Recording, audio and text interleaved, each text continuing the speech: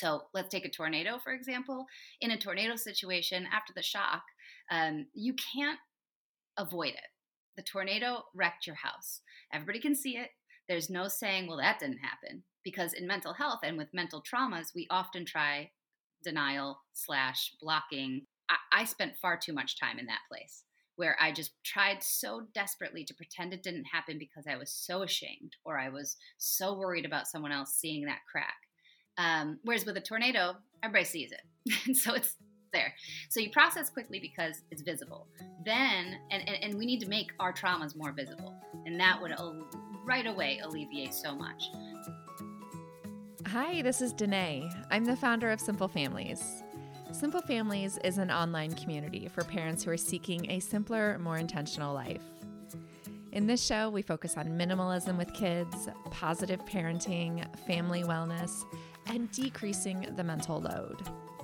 My perspectives are based in my firsthand experience raising kids, but also rooted in my PhD in child development. So you're going to hear conversations that are based in research, but more importantly, real life. Thanks for joining us. Hi there, Danae here. I am thrilled to be back. I was out for the month of August traveling with my family.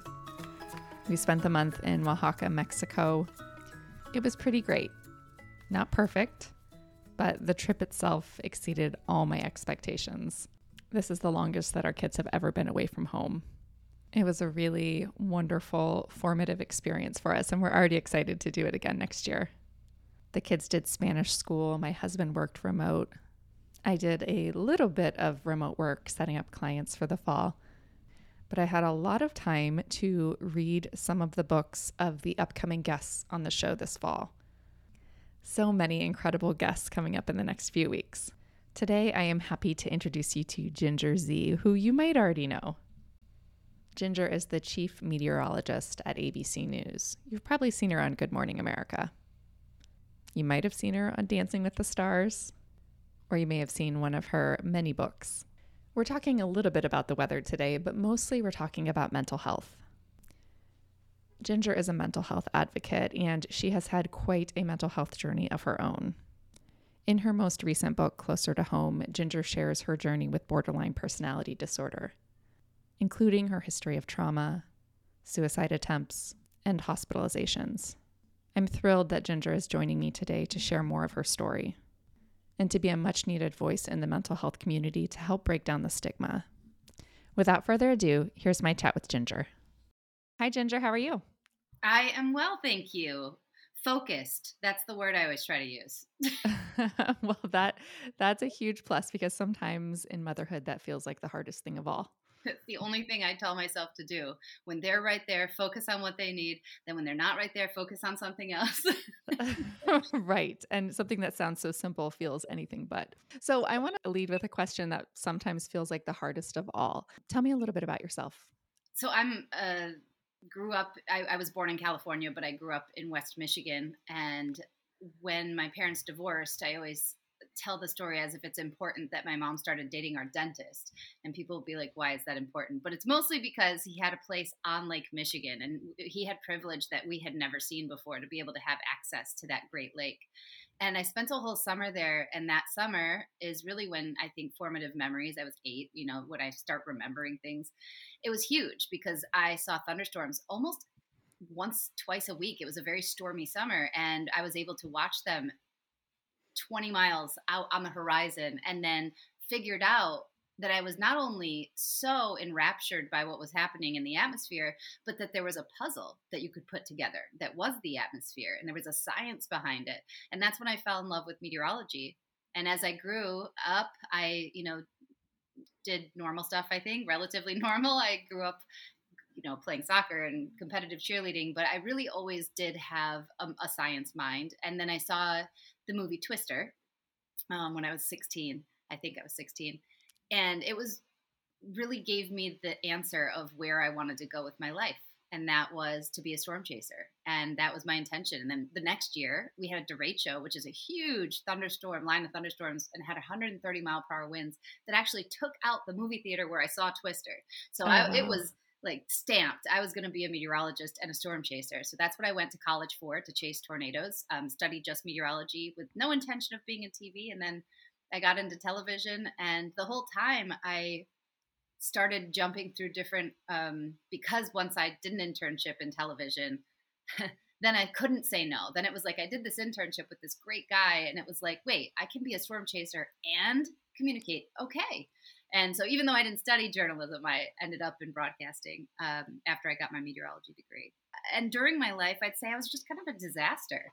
I mean, in my personal life, always disaster, always haphazard. In my career, I was very fortunate, but also worked my butt off and kept climbing through local markets, 5 different stations, and then ended up at ABC here in New York. And since then, I have actually had a life beyond just my career. And that is, I met my husband, who's also in television, and we've had 2 children. And I've got, I'm so grateful to still have my parents with us. We've got his parents actually in town. And, I posted a photo the other day because I like to remember those days before I had a life. And there's one Facebook memory that comes up, and I always think it's very funny because it was kind of just a text. Facebook used to be like, how are you feeling? You could tell that this was a very salty day for me because I said like, oh, isn't it great that everybody's engaged and everybody's having a baby and everybody's doing this and I can't even do my laundry? It was like a very pointed thing. And I look at the date and it was 8 days before I met my husband. So wow. I think it's always good to kind of go in reverse and see that so much can change in your life. And that's where I'm at on this day right now is feeling like that immense gratitude, but also kind of chuckling at myself that I had so little faith. So did you want to be a writer in addition to a meteorologist, or how did that happen? I loved writing, as a kid, and I'd say my creative writing in 5th, 6th grade, I switched schools twice, and that second switch really kind of changed my trajectory, I would say, how much teachers and, our environment has to do with what we do and what kind of encouragement we get. I had more encouragement in math and science, and I had some non-encouragement in writing, and so I kind of got away from it, and I labeled myself very early as a non-writer, which I think was unfair because I always had enjoyed it. And then when I got this job, I just started writing in a journal again because I was traveling so much. And I thought, I don't want to forget this because I don't have the best memory. And then when I was pregnant with my son 7 years ago, I just thought I was looking for baby books about weather. And I was like, there's nothing out there that I think I could do that. I could definitely write a baby book. And I went to write it, and I went to this editor who liked the idea, but she said, that's not really for a baby book. That's more of like a middle grade where you write chapters. And I was like, oh, yeah, I'm actually not a writer, but thank you. And then she said, why don't you go try it? And I did, kind of reluctantly, because I thought, well, this is going to be embarrassing. And I came back, and they loved it. And then they said, we'd like a trilogy. So I started writing. And then as I was writing that book, I was telling her stories that I would base the character, Telicity, my favorite tornado variable, the stories of my life that I would base the characters' activities on. And she's like, wait, what happened? And your ex-fiance, what? And she said, that's a book.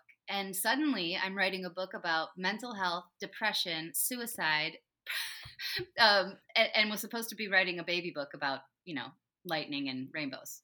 Right. So no, I don't. I think the longest answer ever to say no, I was not an author. Let's pause for a 60-second word from our sponsor, Faherty. Faherty is hands down one of my favorite clothing companies. Not only is the clothing soft and comfortable, but it's high quality and has a lifetime guarantee. So they'll replace or fix your clothes forever, no matter what. Faherty is a family-run brand that makes timeless clothing with modern design and functionality. Their clothes are thoughtfully crafted with a classic style. One of my favorite things is the Willa top. I have the white one, and I've been wearing it all summer, and I will be wearing it into fall too. Right now, Faherty is giving listeners 20% off. Let me say that again, 20% off. So head to fahertybrand.com/simple and use the code SIMPLE at checkout to get this deal. That's simple at Faherty, FAHERTY brand.com/simple for 20% off. fahertybrand.com/simple. Try Faherty out. I think you'll love it as much as I do. So since you wrote your first book, your first memoir, Natural Disaster, you've been working to expand the conversation around mental health. Mhm. Do you feel like just in the past 5 years or so, when did Natural Disaster come out? Yeah, natural disaster. I was pregnant, so that had to be at least, yeah, it was 5 years. Okay. How do you feel like the stigma around mental health has changed just in the past few years? People, and especially young people, seem to be really open to identifying with depression and anxiety. Those are two really safe spaces, I would say, where the stigma has been reduced. What I think the problem is, and where the stigma still lies, is well, now what? And what do you do to fix that? And so, yes, I've heard a lot more people feel a sense of calm or openness to claim something. But outside of those two, I don't think we're there. Borderline personality disorder, which is what I was diagnosed with, still raises eyebrows. Mhm. Definitely raises eyebrows when I tell people I checked myself into the psych ward at Columbia. They're like, "Wait, what?" Mhm. Oh, she's really needs help.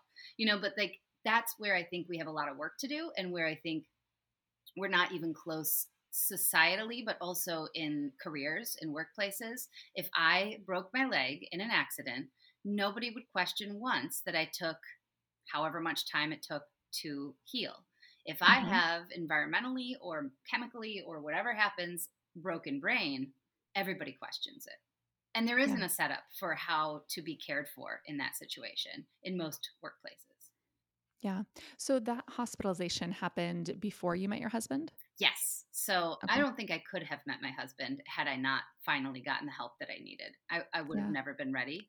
And I'm always grateful. He always is like, man, I wish that, I could have met your Oma, my grandmother, because I talk about her all the time. I wish we could have met earlier and just kind of gotten rid of all those years. I was like, we would have never been together because I wouldn't have Mm. been even close to ready. I did not love myself. I certainly couldn't have loved you. I wouldn't have been fair to you. I would have been a wreck.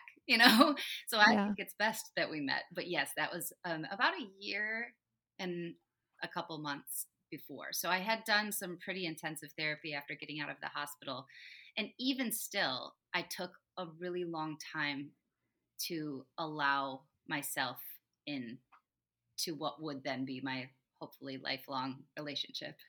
Yeah. I talk to a lot of experts, a lot of academics on the podcast, and I feel like what I don't often enough is get voices of those with a lived Mm-hmm. experience.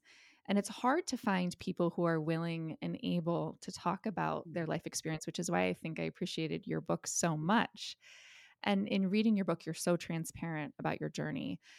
And it leaves me wondering if you feel like now that has kind of opened this door to be able to talk about it, not just in a professional way or in an advocacy way, but more in your personal life too. Do you feel like Yes. everyone just kind of gets you and it's out there and done and Yeah, said? it's so freeing. I mean, I spent a Hmm. majority of my life protecting the secrets that I thought would ruin me or that would crack the perfect image that I had created. And far before Instagram, I was really worried about the feed of my life, and what that looked like. And so, yes, social media has amplified that for some people, but I think this is something innate in many people. So, on a selfish level that I didn't anticipate, the level of healing I've been able to achieve because of writing these books is pretty wild. The interesting part, and the part that I'm still working on and can be really open about, is that it's very easy to tell the world right now all of these things. You know who it's Hmm. hard to tell? My uncle, who I haven't really talked to much, but knows me better than most people, Hmm. but yet had to read these things about me and actually has a connection and care. And it has taught me that, and I like to say this, is that your team, I always think everybody needs a team and then a broader community, doesn't always have to be the most intimate connections in your life. Your team can include, and that community can include people who are a DM away or are, because there are less stakes in that and there are more open doors. I think it's much easier to tell a stranger most most of the time something that you're concerned about telling someone closer to you. So it kind of taught me that part too. And now going, it's like I worked backward because people will Hmm. often say, "Wow, so your workplace, they've been so good about having you." I'm like, well, kind of wrote a book about it, so can't can't really do anything. But they have been very good. But it was a lot for them to probably handle all up at front. Yeah. I probably should have started piecemeal with them. Right. Absolutely. So, since you have come out and talked openly about these, have you made other friends or intimate people in your life that have had similar journeys and found that helpful? Yes. People who have still not told anyone else.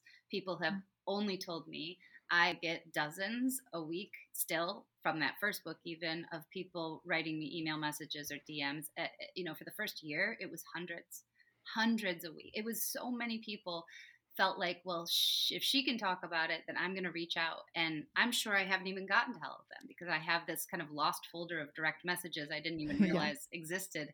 And I try to get through as many as I can because it's really an honor to be the first ears for that. And what I've realized in my journey, and anybody listening that hasn't followed my career, I have been at every major disaster, natural disaster, from hurricanes to wildfires to tornadoes, since Hurricane Katrina. I am usually that first person who was there before forecasting. I've been there during the storm and I've seen after. And I've had this unique privilege of watching how people process trauma of nature. And granted, they give it so much grace. Mother Nature gets a lot of grace. And I'm like, but we do know, we do have Right. agency here. In most cases, we have a pretty good idea of what's going to happen and where it's going to happen. Um, but I watched this processing, and it happens so quickly. They go through the stage of zombie, stunned, shock. Then they go into the different levels of grief, of fear, fear, frustration, anger, sadness, and usually end up really quickly, like within a week, to the point of rounded out gratitude, helping each other. The cliche of like, then the Mm. community came together. And I always think if we stepped back from that, and I'm getting to why I think this community thing is important. If we step back from natural disasters and learn why people are able to process those so quickly, we could learn about a lot about doing that with mental health or trauma. Mhm. So let's take a tornado, for example. In a tornado situation, after the shock, you can't avoid it. The tornado wrecked your house. Everybody can see it. There's no saying, well, that didn't happen. Because in mental health and with mental traumas, we often try denial slash blocking. There's a lot. You could tell me, you're the Mhm. expert, but there are a lot of words for what we do to avoid. I spent far too much time in that place where I just tried so desperately to pretend it didn't happen because I was so ashamed or I was so worried about someone else seeing that crack. Whereas with a tornado, everybody sees it. And so it's Yeah. there. So you process quickly because it's visible. Then, and we need to make our traumas more visible. And that would Mhm. right away alleviate so much. The second thing is then in the sharing of that, now you start talking to a neighbor that you've never spoken to before. And I see this in all the disasters. And they're like, where'd you get your insurance? Oh, how did they pay you out? Where did you guys stay? How'd you get your hotel vouchers? You did get the Red Cross? Oh, let me introduce you to them. So it becomes a community of, now you've seen my trauma and now you can help me with my trauma because there's 20 others of you right around me. It's amazing that now that I've put my trauma out, like it's a tornado damage, like it's a home that's gone, how many people have come out not only asking, how did I do it, but helping and Mhm. being a part of the constant maintenance of healing. And that's something that I got really into in my last book and post, because it wasn't something I was really sure of until about 2, 3 years ago. I Not that I thought I was done and I was better, but I had done a lot of hard work. So I was like, oh, look at me. It was like I had finally gotten that personal trainer. I'd finally eaten right. And Yeah. I'd finally committed to it. And then I saw the results and I was about to let go. And then I caught myself and was like, whoa, it doesn't end here. This is Right. insane. Yeah, I love how you said you don't just go to the gym for 2 weeks and expect to be done, No, right. right? This is a lifelong pursuit. Yeah. And I'm in a lifelong pursuit of finding peace with the traumas and the emotional regulation that I haven't been great at and the things that I haven't, and also what will happen in future, because those things will happen and I'll be presented with more. But now I've got a ton of tools and I have a ton of options and I've got a great team, both intimate and random people, some of which I've never even met in person, that I Yeah. have a great connection with to talk through things. Yeah. You say that you feel like you're hardwired for depression, which makes me think about a genetic tendency. And I know you mentioned that your husband has also had his own mental health challenges. Mhm. How do you wrap your head around that, thinking about your kids and them Oh, growing? yeah, he worries about that probably more than I do. I try not. I'm always like the optimist. Of course, Yeah. one of the two of them, or both, would likely have propensity to it. What I'm trying to focus on is how can I environmentally support them and encourage them with the things that I know will help, because it's inevitable to a certain degree. But had I had someone recognize it, who was older than me and who had more life experience than me, know what to do with it, then we would have not hopefully gotten as far as I did and as deep and dark as it did.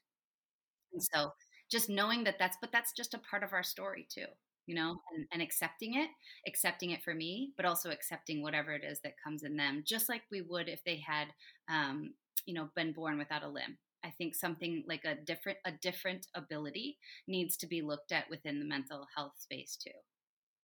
In the trauma world, often we talk about trauma, big T trauma, as intense, acute incidents that happen to you. Mhm. And then little t trauma is kind of just little things that affect you throughout your life.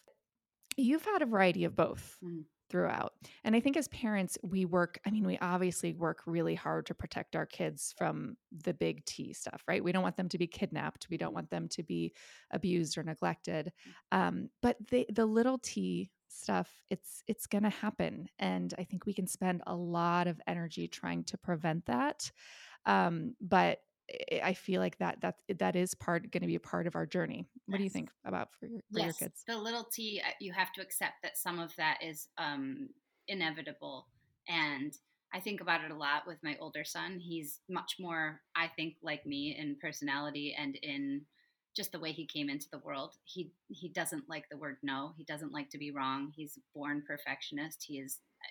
We've been working since he could talk on how not to say or do bad things to himself, which is wild to think that that could be that in him. Mhm. And it's also freeing because it allows me to kind of forgive perhaps people around me that I thought had even more influence than they did on how I developed. I study a lot and I talk a lot in therapy about how I can support that. And even last night, I like to, not every night because he doesn't respond as well, but if I say, we usually do kind of a breathing thing before bed, and we'll do just to kind of, I always try to introduce him to meditation, which was never something that I was introduced to. I don't tell him why or what it's for, but hopefully when he just has that as a base, he can use it somewhere in his life. And Mhm. then we talk about gratitude. I say, "What are you grateful for?" And I tell him what I'm grateful for. And then my new added thing, because of who he's becoming, is I'm like, "Tell me something that you love about yourself. Tell me something that you did well today." So those affirmations that I didn't understand, and people do like journal affirmations, like I'm not to that point yet, but I have gotten better about and seeing the result from the positive affirmation of myself and how that circular bit counts and really makes a difference in what it looks like tomorrow. And so I've been trying to add that in, and he has a really hard time with it already. And that's just a Yeah. personality thing. My younger son, he'd tell you 20 things he did right. He'll tell you all about how good he is. He will not mention all the times he was really, really pushing boundaries, made bad choices. Right. Those things don't Second matter. child born to be We're done. wild. Yeah, he hasn't thought about those for hours, and so I want to Right. be him when I grow up, but we're just very different people and they have to be Yeah. parented differently. So I think those little T's are the ones where I don't want to focus too much on it because I don't want to be the weirdo that like really amplifies everything, like making it too big of a deal. But I want to give him a voice and I want to give him those words that he can use to support himself and the things that I couldn't do until recently. Yeah. Do you think that you'll share your story with them verbally, or do you think you'll wait till they're old enough to read the books? I hope to share it with them. I think it could be pretty hard to read all at once. And that's what it Mhm. was for my husband. Of course, he knew everything. We are very open. He knows more than that. He's got it all. But he even said after reading it, it was really upsetting to read all in one sit.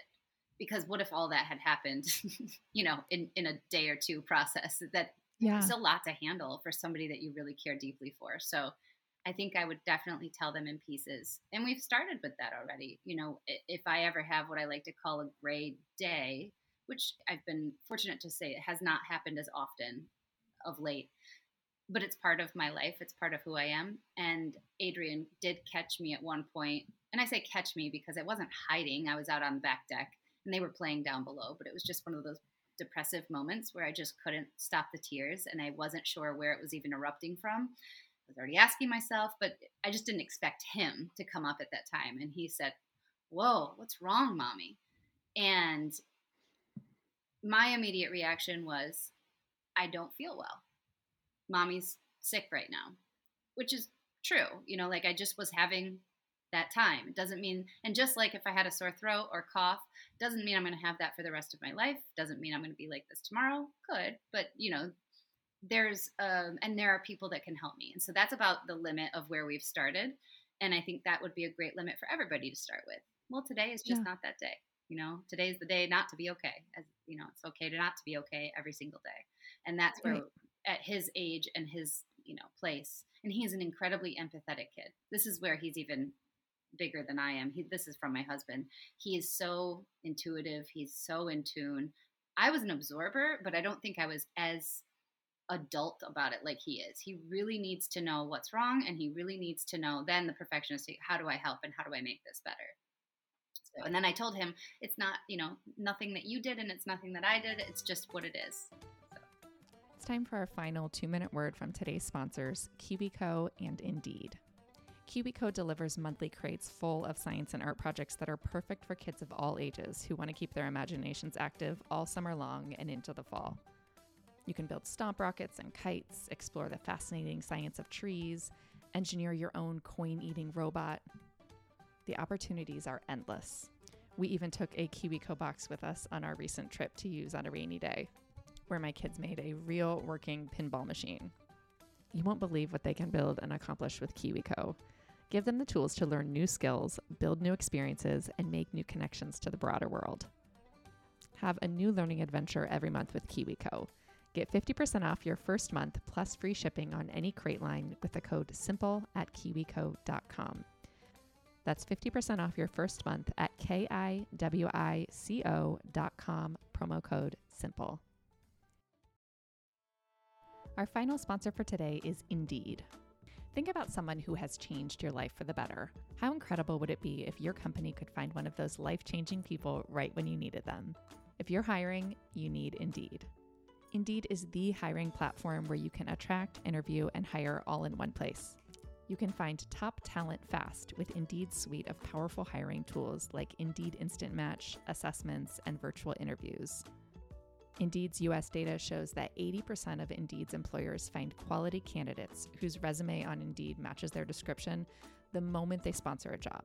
Something that I love about Indeed is that it's simple. Everything's in one place. So visit Indeed.com/families to start hiring now. Go to Indeed.com/families. Indeed.com/families. Terms and conditions apply. Cost per application pricing is not available for everyone. If you need to hire, you need Indeed. Thanks for supporting our sponsors. Back to my chat with Ginger. Alcohol is kind of woven into your story at different points, and I've been sober for a few years and really identified with some of your experiences with alcohol in your story. How do you feel about the sentiments that exist around needing alcohol to survive motherhood?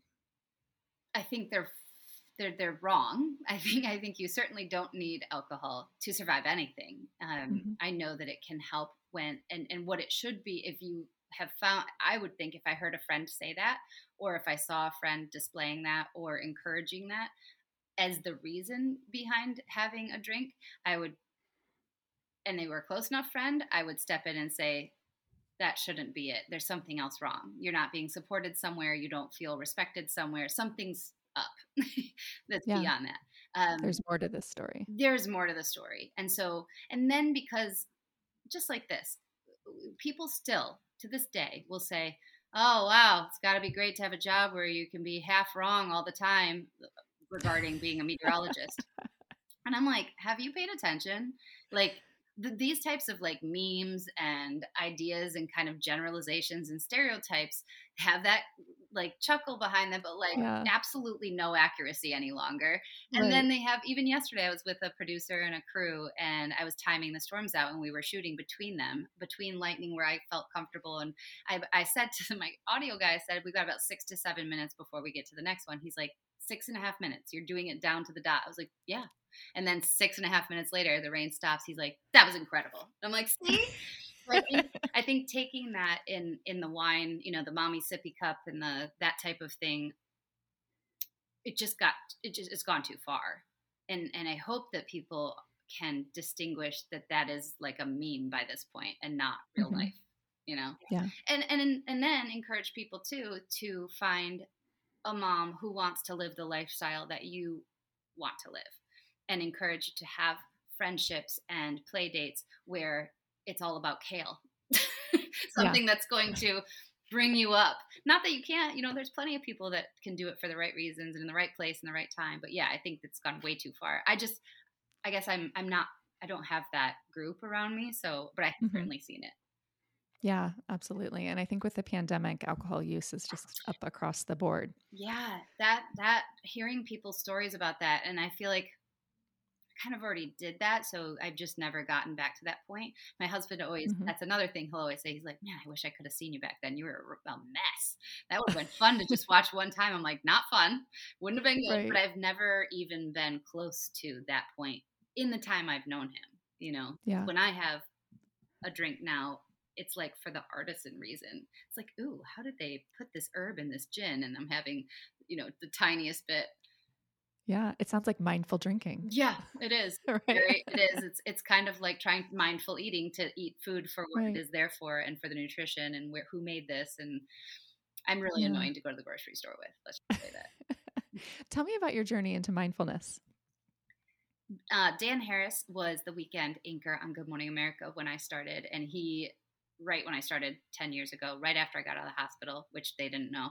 Um, I don't know if he could feel it or if it was just kind of his thing and he was getting really into it, but he had dove face first into meditation and mindfulness, and he talked about it all the time.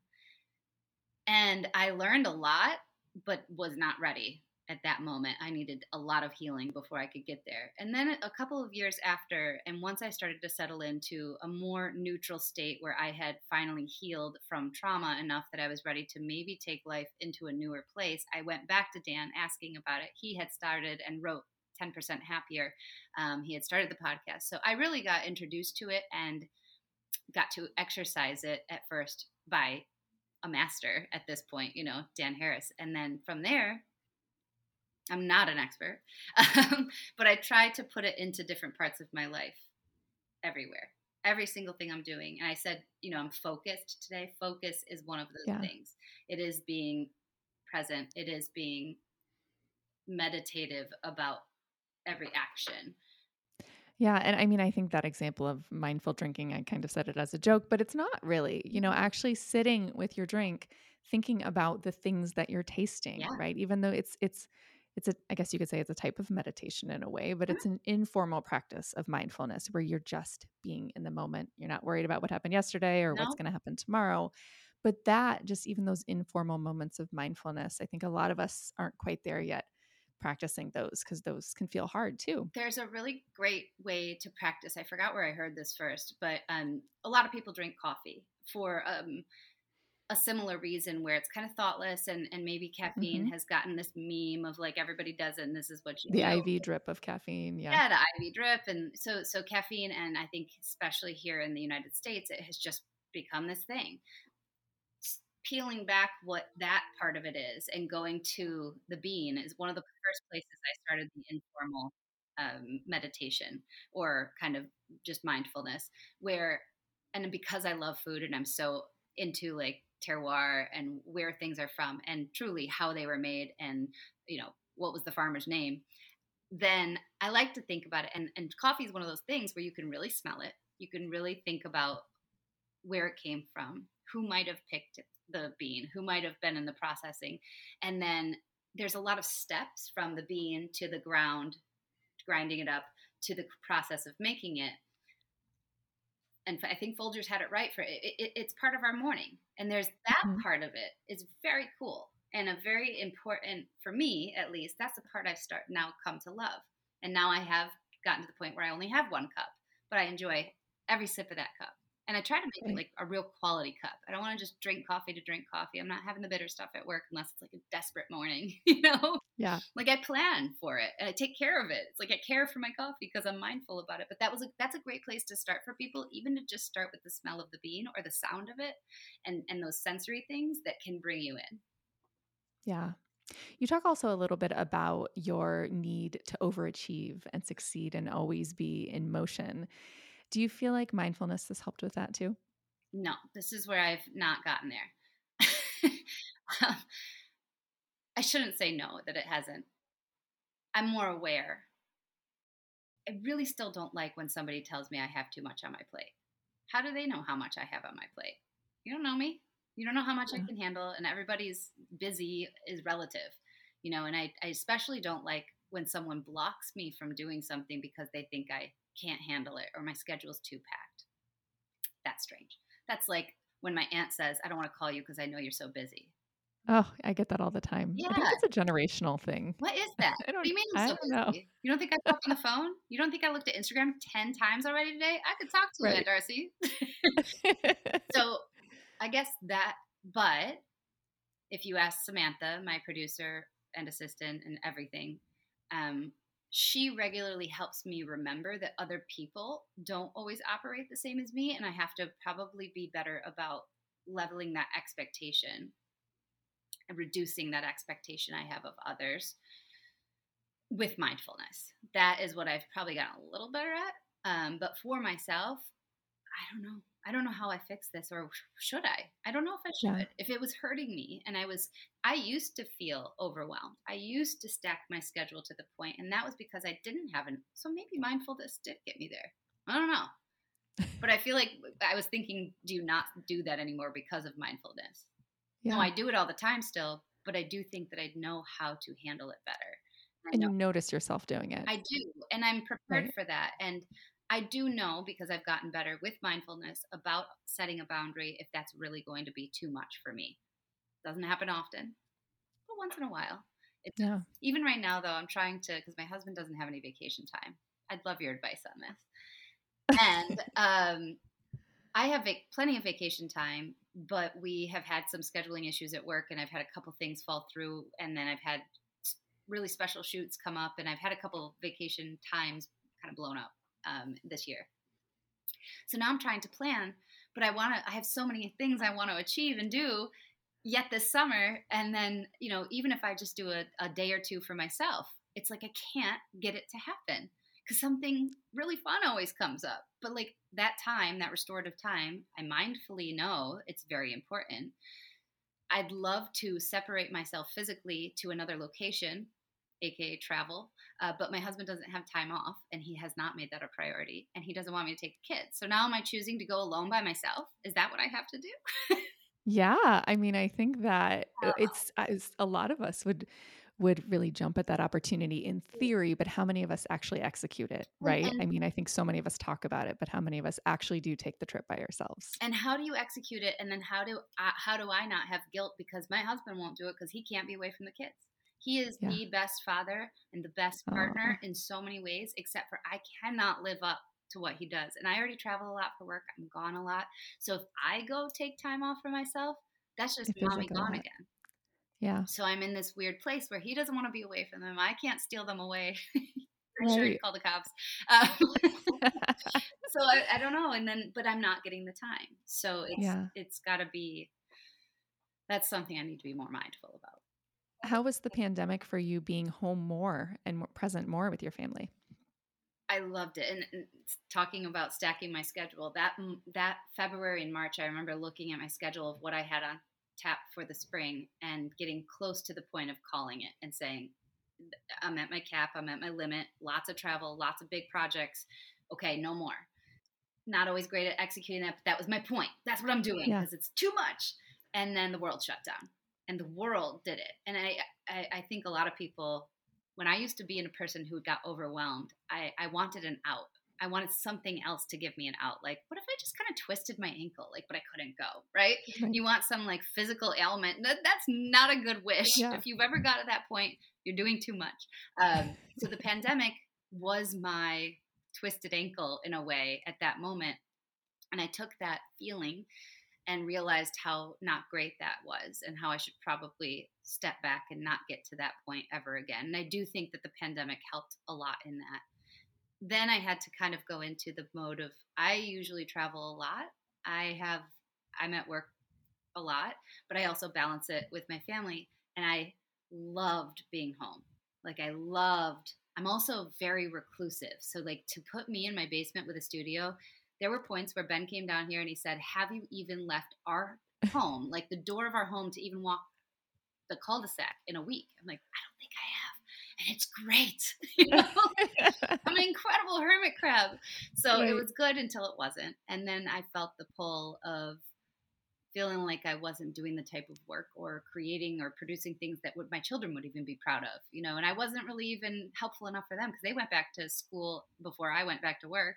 They were gone, and I'm like, well, what am I doing here? Picking my nose? Yeah. Like, this isn't it. So I started new series and segments, and I did as much as I could. But I'd say that was the only kind of anxiety point. And this was, and maybe why you're asking, the pandemic was the first time in my life where I really felt anxious. And it was because everything had slowed down so much and it was unpredictable. And that's not something that any of us do well with. It was a huge transition, both in work and in life.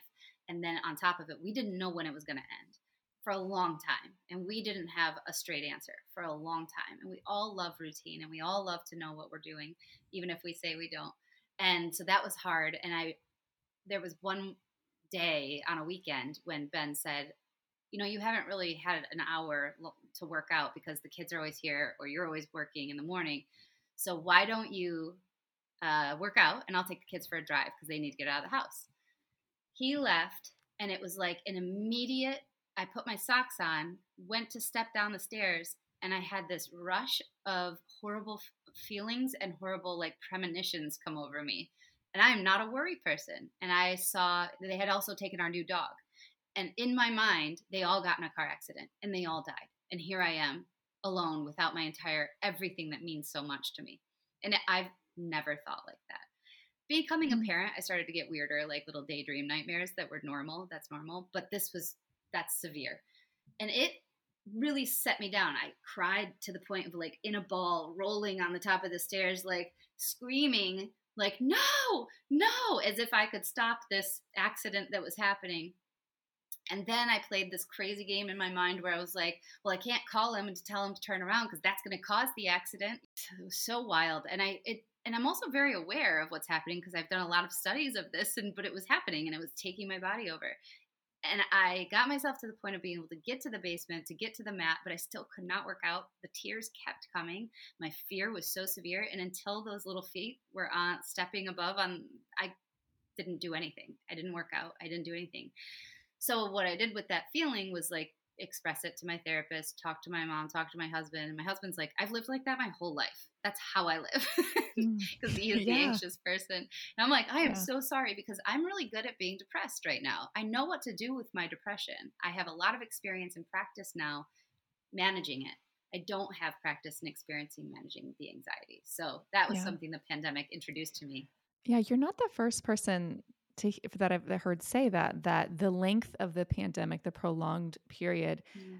shifted them from anxiety. I mean, some people shift back and forth all the time, but a lot of people experience that for the first time. Maybe had always leaned or tipped towards depression and then started to get anxious, or Yeah. vice versa. And the connections. So Yeah. because I was spending so much more time at home with the kids, with Ben, the connections were becoming tighter. And whenever those Hmm. connections become tighter and more real, something I was still working really heavily on therapy and that was also playing part of it is I was really focused on the love and connections I was having. Yeah. More vulnerable, maybe. Yeah. Yeah, absolutely. Well, thank you so much for chatting with me today, Ginger. I'm going to put the links to all your books in the show notes. Where else can we find you online? Yeah. At ginger_z or ginger-z.com. Those are great places Great. to check me out. And I like connecting, so I wasn't joking. I do have a lot of DM buddies that are all over the map. Oh, I love that. Well, thank you so much. I've enjoyed this. Thank you. Enjoy the rest of your day. Thanks so much for tuning in to today's episode. If you want the links to the things we talked about, go to simplefamilies.com/episode 320. That's where you'll find all the links to Ginger's books, her website, and her social media contacts. If you'd like to join the Simple Families community, it's now free. Go to simplefamilies.com/community, and you can join us on Mighty Networks there. Thanks so much for tuning in. I'm glad you're here.